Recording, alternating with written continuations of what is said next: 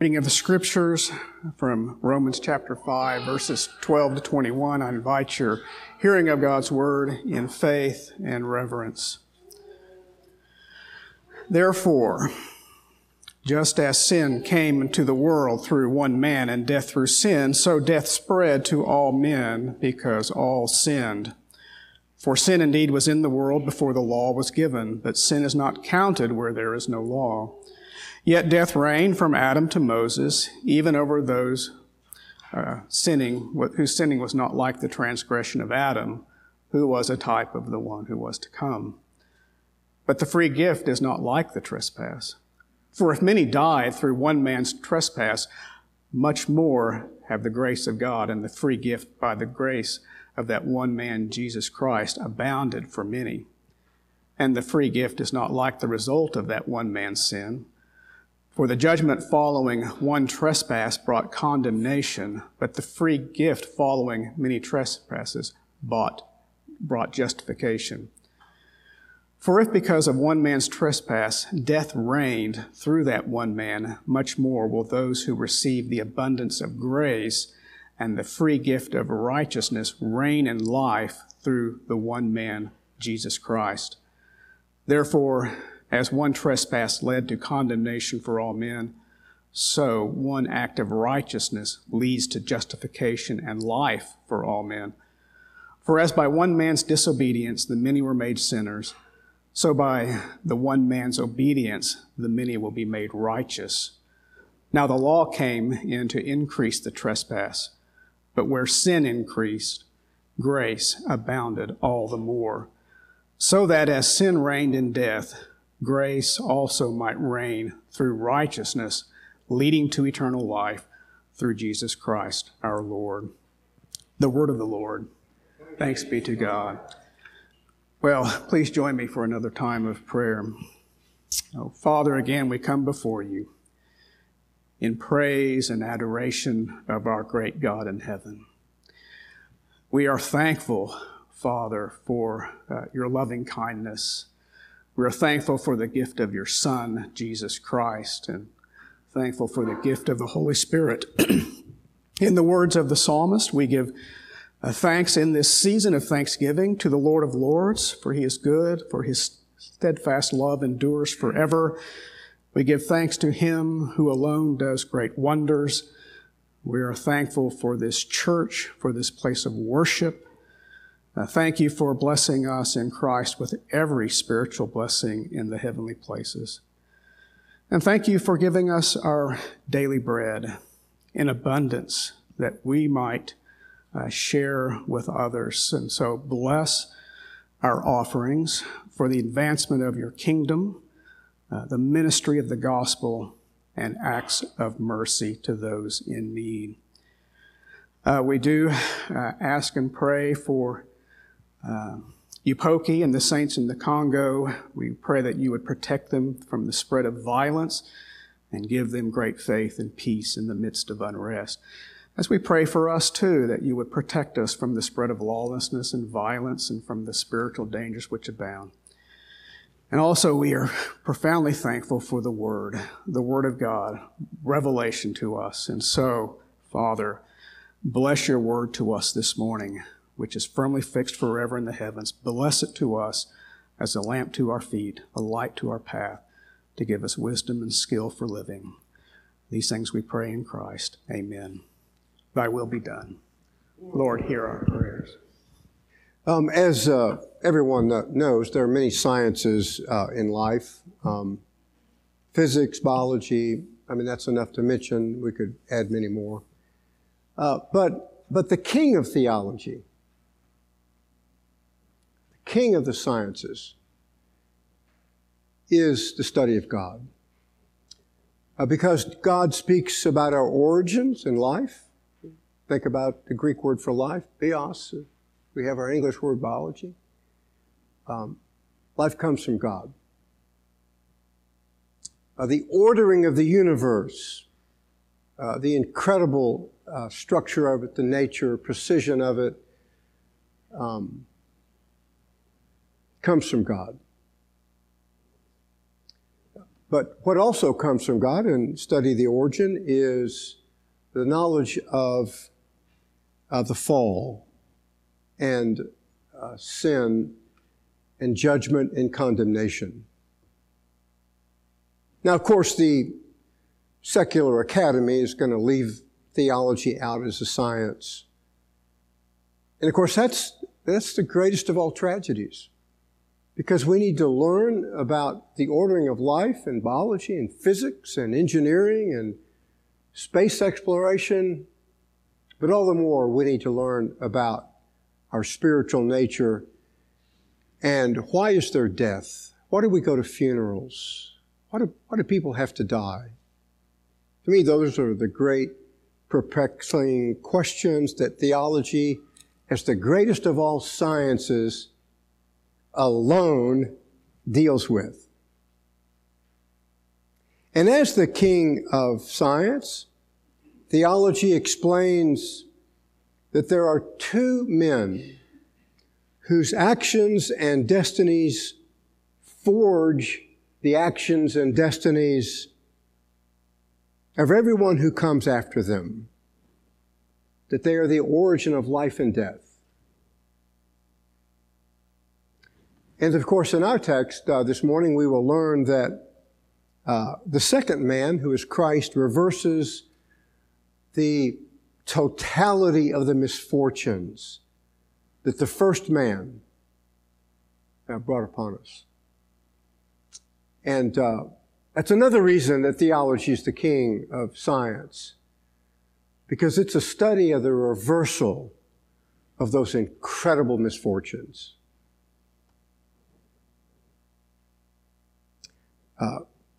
This theology is foreign to most, but in the spiritual and eternal realms, our destiny is forged by either the first Adam or the last Adam, who is Christ. Consequently, you are linked to both, of course, but in terms of our spiritual destinies, you are linked either to the first Adam or the last Adam. And our text this morning is a grand comparison between the first Adam and the last Adam, who is Christ. And it explains the fall, but it also explains the recovery of the fall. That the first Adam lost everything. The last Adam will recover everything. And in this comparison between their actions and between the results of their actions, Paul will also establish for whom those actions were made. And that's when the text becomes the science of, if you will, psychology for you. For whom the actions of the first and last Adams were made. So it becomes entirely personal. In verses 12 to 14, we learn that sin came and was followed by death. As you might imagine, the text is an allusion to Genesis 2 and 3 and establishes the first Adam in the garden as the head of the entire human race. The entire human race.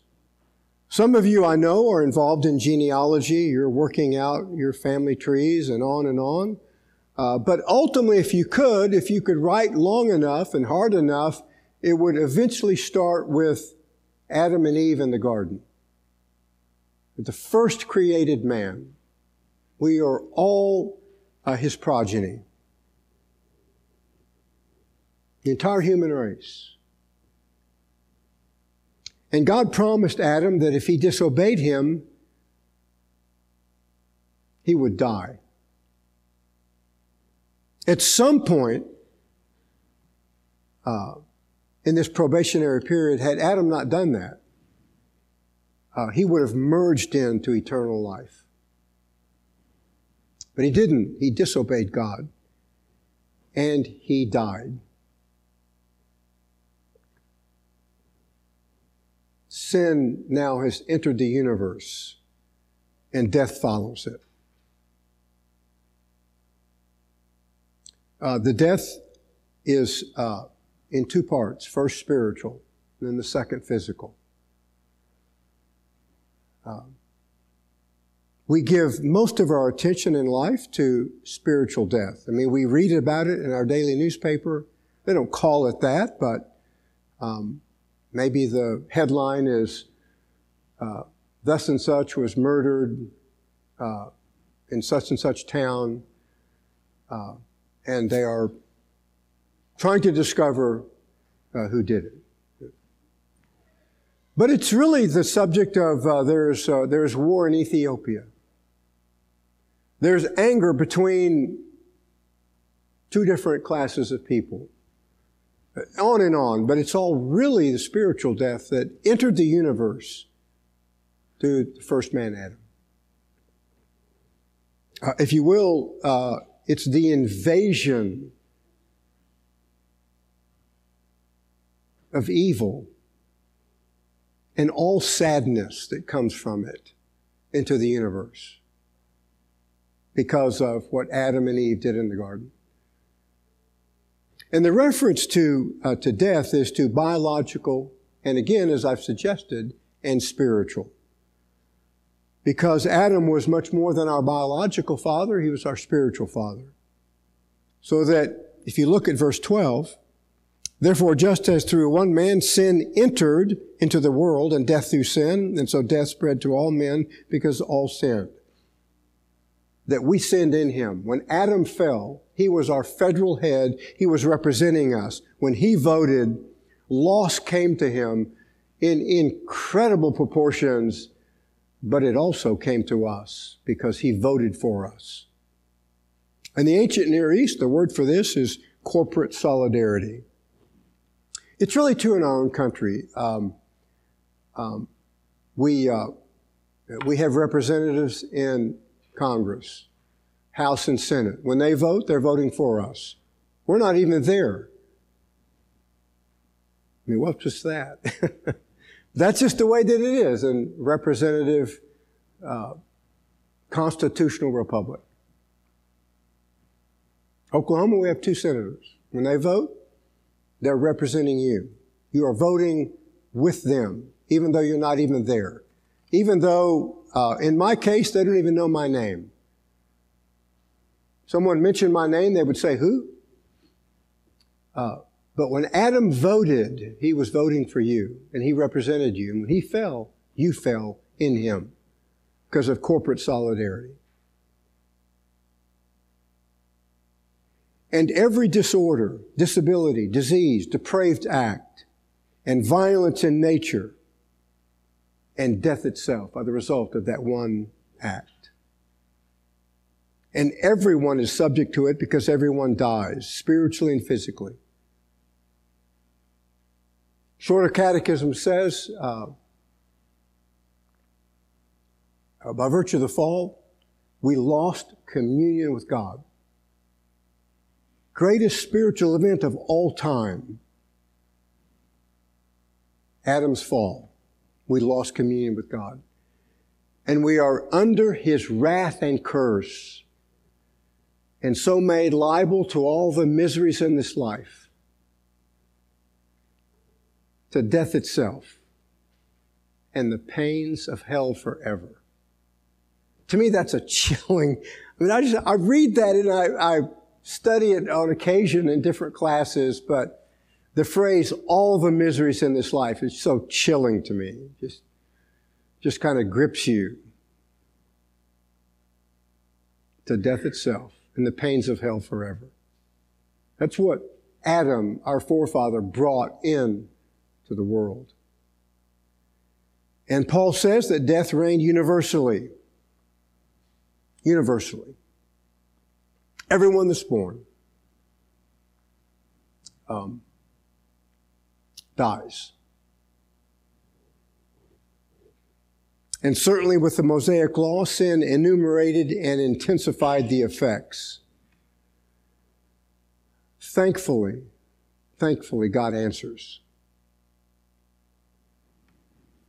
And God sets in motion the total reversal of what the first Adam did. He will totally reverse what Adam did in the Garden of Eden. Because we learn in verse 14 that Adam was a type, meaning that God would begin again with an anti-type to reverse the effects of the fall. By Christ, who is the last Adam, who will effect the reversal, set it in motion, place all who are in Him on a path of total reversal. Everything will be turned inside out by the actions of the last Adam, Jesus Christ, including death itself. Because He too is a federal head, representing His people. Adam represents everyone universally, biologically. Christ represents His spiritual people, all of them. And He will effect the total reversal of the ruin brought by the first Adam. Now I would remind you, as certainly is compelling, ruin's going to come into your life. At some point, barring the coming of our Savior, you are going to die. I promise you, you're going to die. And this is a compelling reason that Paul really affirms here in this text to believe in Christ. Because only He can reverse it.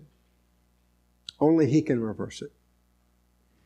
In that sense, He commands the spiritual destiny of all of His sons and daughters.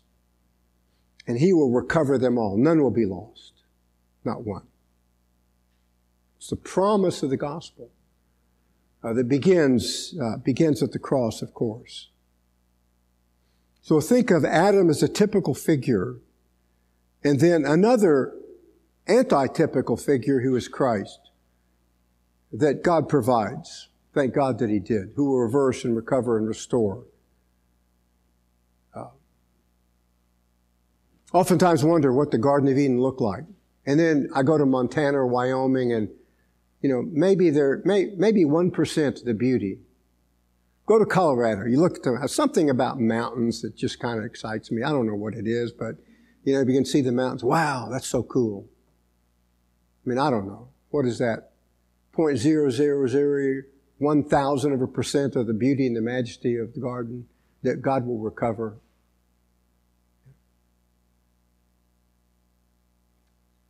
He's going to recover it by His Son, Jesus Christ. And so, in this great loss, God gives us a who is Christ. He's going to tell us why Christ comes, namely to reverse, and how He does that. And we've been looking at that on any number of occasions, how He did that. And it represents to us the gospel, not just the gospel of salvation, but the greatest hope in all of the world. Greatest hope. One of my greatest losses in life was when my father passed away. He was a fairly young man, because he was a Christian. I will see him again. And Christ has affected that and will perfect it on the day of His coming. I would remind you that the world has none of that hope. It discounts theology of the King of Sciences. In many cases, in the secular academy, it laughs at it, jokes about it, tries to undermine the Christian in the classroom, whatever science they're studying. And so they are really hopeless, but we are hopeful because of the last Adam and the reversal effected by Him. In verses 15 to 21, Christ is the gift of grace causing justification. And those receiving this grace will reign in eternal life. So in contrast to the transgression of Adam, God gives the gift of His Son. And this gift is referred to as the gift of the grace of God. God didn't have to give it. He was under no compulsion whatsoever to reverse what Adam did. But because He's a God of love and affection, He does through Christ. And He says in verse 15 that the gift by grace abounds to the many. The reference to grace, as you know, is to unmerited favor. Now, we gloss over that sometimes. Unmerited. You didn't deserve it. You didn't earn it. There's nothing you could do. But God simply gives it by His sovereign grace and power. Unmerited. It's the merits of Christ that's going to reverse the chaos of the fall introduced by the first Adam. We couldn't earn it or merit it. Because we inherited from Adam, the first Adam, a fallen nature that governs us. Christ can reverse that. It is entirely gratuitous based upon His will. Entirely gratuitous means it's entirely of His sovereign grace. You couldn't earn it because God demands total perfection. 1 Corinthians chapter 1, verse 30, but by the doing of God, something that men could not do, God did. By His doing, you are in Christ Jesus, who became to us wisdom from God and righteousness and sanctification and redemption.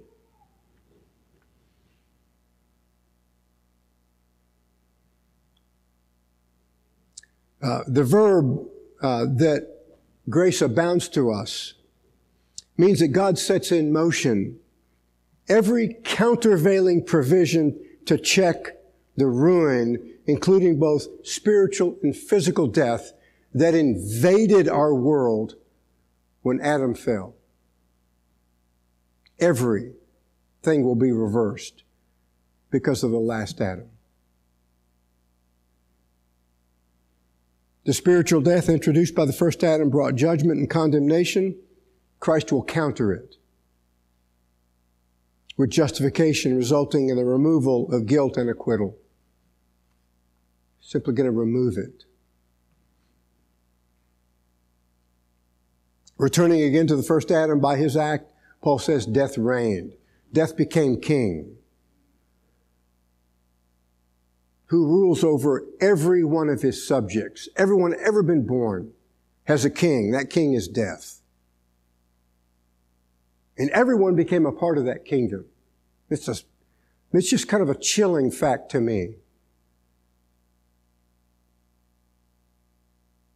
John Murray, in his commentary in Romans, says, death wielded its undisputed sway over them. And you and I know that the effect is catastrophic. I mentioned earlier that I'm at that age in life where I'm beginning to go to more funerals. More of my friends and et cetera, family members died. You go to their funeral, remember them, and hopefully ponder Christ. And sometimes in profound sadness, you understand the pristine beauty of the recovery effected by Christ.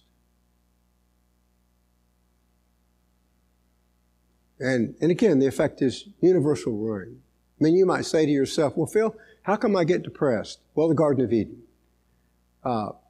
Some of you know that I don't have a very good voice anyway, but my voice has changed because I have a cold. I hate colds. Why do I get colds? The fall of Adam. Some of you are going to watch football games today. Your favorite team is going to lose. Why is there loss of any kind? The fall of Adam. Everything. Why do we do out of hospitals? the fall of Adam. Every hospital that's ever been built, as beneficial as they are to life and healing, is built because of the fall of Adam. Why are there morgues the fall of Adam? And I've really said enough.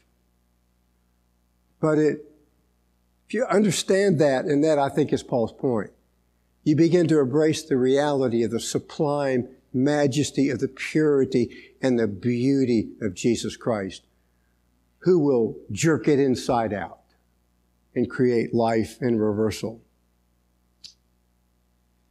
And so Paul says those receiving the provision of grace and its gift of righteousness will reign in life through Jesus Christ, verse 17, will reign. You come to Christ, the Bible says you become a king priest. What do king priests do? Well, they reign. And that process has begun in each of us who know the Savior, who know Christ.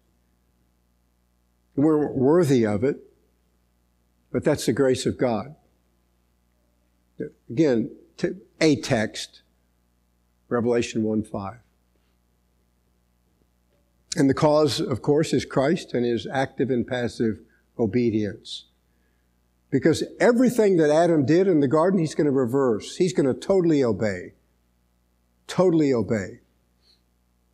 And He obeyed throughout His entire earthly life to reverse. Because disobedience brought death, Christ will reverse it and bring life. And He is the sole meritorious cause and sole basis of the righteousness imputed to His people, beginning the cure, if you will.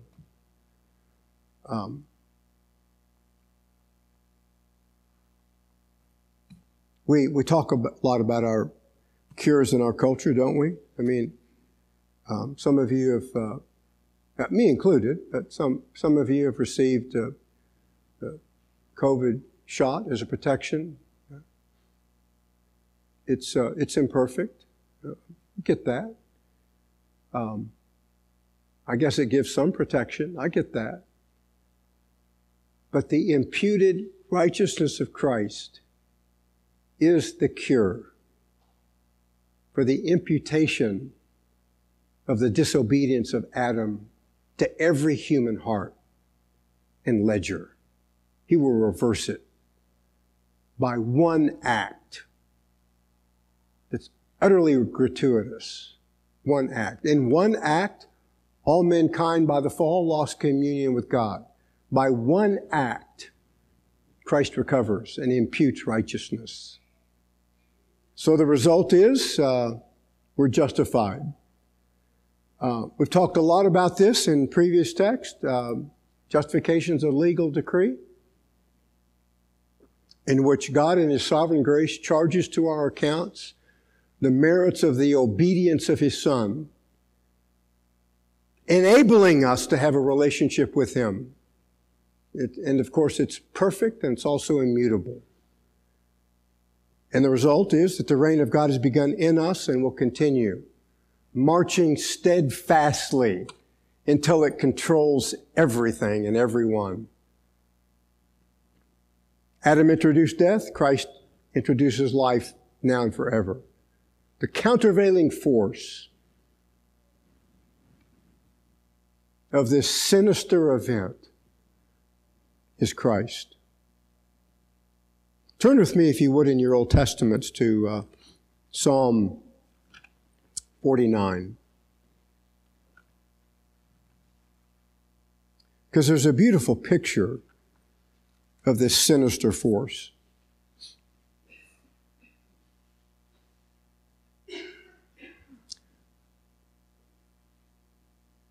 The psalmist writing about men and women who are not the sons of God.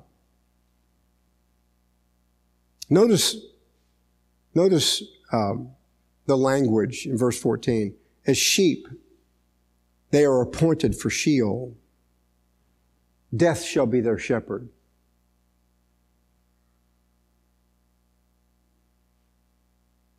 throughout their biological and spiritual lives throughout all eternity. Death will shepherd them. Look at the sons of God. And the upright shall rule over them in the morning. They will conquer. They will eventually conquer. Rule over them. And their form shall be for Sheol to consume, so that they have no habitation. But God will redeem my soul from the power of Sheol, for He will receive me. He does that by the second Adam, Christ. Two forces are running concurrently in our world: death caused by the first and life caused by the last. And while sin and death have invaded humanity as a result of the fall, life and righteousness have invaded too and will prevail. Will prevail. Some of you know that I'm an amateur military historian. I've studied the Normandy invasion. The continent of Europe had been owned by the Nazis. One of the most evil reigns of all of civilization. Not the most evil. I might turn to Lenin and Stalin and Mao, but again, Nazism was incredibly evil. And at the Normandy invasion, the Allies, the beaches of France, gained a small lodgment, and from that began to move throughout all of France and eventually cross the Rhine and defeat the forces of evil. I mean, really, World War II ended, if you will, in terms of the certainty of the defeat, the beaches of Normandy. Someday I hope you can go there. It's an incredible spiritual event. But Christ invaded the kingdom of evil and all of its blackness and sadness and tears. And the invasion cannot be stopped until controls everything. And you and I, because of the power of the gospel and what Christ did as our federal head, are swept up into the train of the victory. And everything that's wrong with our lives will be jerked inside out. Everything will be reversed. All of our anxieties, our struggles, our difficulties, on and on. Why? Because of Christ. It's the beauty of the hope of the gospel, the sheer sublime majesty of what Christ did. Because there's lots of evil in this world. But God has His sons and daughters, and they're going to reign, and nothing can stop them. They're going to reign. That Christ is our lodgment. And the application is that if we're His sons and daughters, we're on the winning side.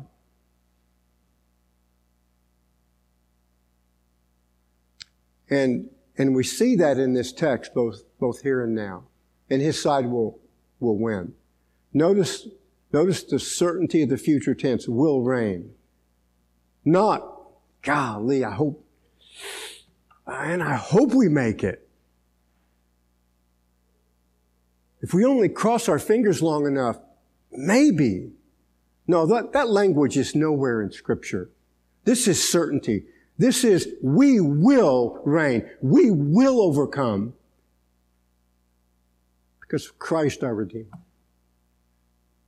What He did to reverse what the first Adam did. In the final paragraph, verses 18 to 21, Paul will summarize and conclude everything that he said. It's kind of a repetition. Some of you are saying, golly, Phil, there's a lot of repetition here. Yeah, there is. I said, why is there so much repetition? That's one of the ways we learn. But if you think about that repetition, why is it that even in the Christian world, these things that I've been speaking to from Romans chapter 5 are not universally accepted? Because we don't get the repetition, so it needs to keep coming. And I think one of the things that we learn there, one of the most dominant theologies in American Protestantism today is synergism. God works, and if we're smart enough, we'll cooperate with Him. Really? Where do you find that in Romans 5 or in any of the scriptures, by the way? In terms of our redemption and recovery that Christ begins, we are, use kind of a Greek word, we are monergis. God alone works because dead men can't work. And that's what we were. We were spiritually dead. Remember, the first Adam introduced spiritual death and physical death. When you're spiritually dead, you don't cooperate with God. You really rebel against Him. But God overcomes that through Christ our Redeemer. So we don't cooperate with God. He simply makes it happen. Now I understand that there is a study of theology that we will eventually turn to in the book of Romans where we do cooperate with God, but not in justification and salvation. Our redemption, God affects that. Nowhere in all of the Scripture will you find words like free will, and in our redemption we cooperate with God to make it happen. Because it doesn't exist. Because Christ is the sole actor. As the first Adam was the sole actor and our federal head representing all of us, Christ is the sole actor of redemption. And thank God that He is, because He's a perfect Redeemer. He makes no mistakes. And He accomplishes everything that He sets out to do. So, first in verse 18, one transgression resulted in condemnation to all. The countervailing act of God is one act of righteousness, resulting in justification in life. The result of justification is life. Just incredibly beautiful. Justification, an act of God's free grace where He pardons all our sins. You know, there's measure of controversy about this pardon, the paper over a man on death row, and governor pardoned him. Great. I didn't know anything about the case, so I figure if the governor and the attorney general want to make it happen, we voted for Stitt, so he's there. Glad for the man, he can live.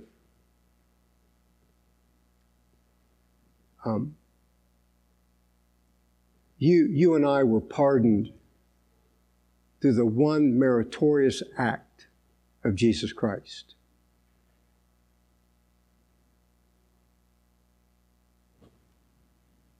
It's the greatest pardon in all of the world. Pardoned forever. Pardon resulting in life and that we will reign. 1 Corinthians chapter 15, verse 21, for since by a man came death, by a man also came the resurrection of the dead.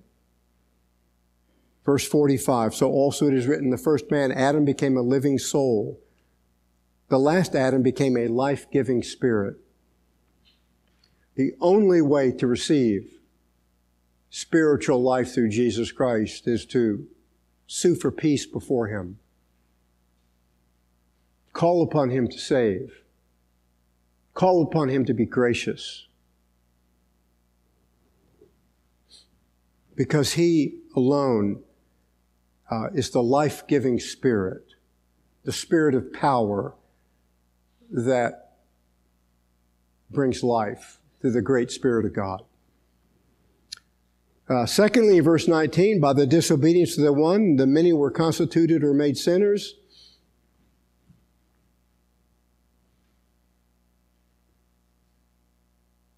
I love the Puritan alphabet.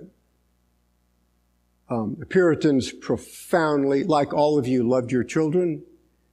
So they taught great spiritual truths in the alphabet. A, in Adam's fall, we sinned all. Oh my gosh. That's terrible. But it sets in motion a compelling reason to flee to Christ, the hope of the gospel, forgiveness of sin, absolute, total, universal, irrevocable, immutable pardon forever. We became like our father in sin. He introduced the principle and it governs us. Conversely, by the obedience of the one, Paul says, the many will be made righteous. The many will be made righteous. It's pure and simple, the logic of the accomplishment of Christ. Isaiah chapter 53 and verse 11. As a result of the anguish of his soul, he will see it and be satisfied by his knowledge. The righteous one, my servant, will justify the many as he will bear their iniquities. He takes the effects of the fall of Adam upon himself, carries our sin to the cross, and there utterly conquers sin and reverses the effects of the fall and begins that in spiritual life. And he will work it throughout the continuation of your life and ultimately until the resurrection of the dead, and we will be glorified. And at that point, I will never catch another cold. I will never be discouraged again, never.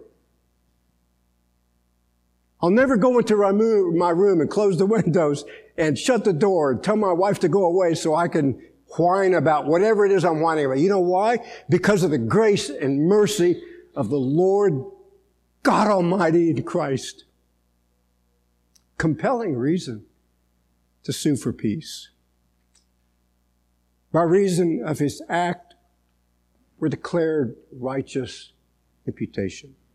Declarative act means we are accepted as righteous. Thirdly, in the last two verses, Paul deals with sin. The law came to intensify and multiply the condition of it. The countervailing power is that grace superabounded. Death and sin and misery abounded, but Christ is going to superabound to reverse. The greatest reversal of all time. It's the compound form of the simplex verb in verse 15. Sin is present, but grace meets it head on. Will negate and reverse its effects.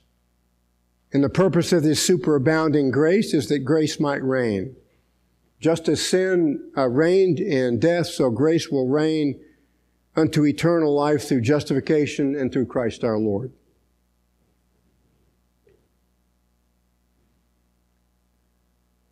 And so, think about it in terms of the greatest science of all time, theology. Who's going to win? Death or life? Life's going to win. It will prevail over death. Again, John Murray states it beautifully. It is life that death cannot invade and life that cannot be forfeited because of Christ. The lodgment begun at the cross is going to conquer everything. There's a beautiful expression of this in terms of a personal testimony. The Apostle Paul, 1 Timothy chapter 1, verse 13. Even though I was formerly a blasphemer and a persecutor and a violent aggressor, and yet I was shown mercy because I acted ignorantly in unbelief. And the grace of our Lord was more than abundant with the faith and love which are found in Christ Jesus. So Christ is the assurance of our final salvation because He secures it. His countervailing power checkmates the sin and death introduced by Adam and sets in motion every provision of grace needful to secure our place in eternity. So the reversal is not just from justification. It's going to go on until eternity. Life, world without end. And a universe itself totally restored. No more hurricanes, tornadoes. No more newscasters that go on and on while I'm trying to watch a football game. I mean, it's somewhat silly, but it's also a reminder of the fall and the hope of Christ, and that He did it for people, and He secures them. And if you have named Him as your Savior, He did it for you. And it will run its course, world without end. May He come quickly.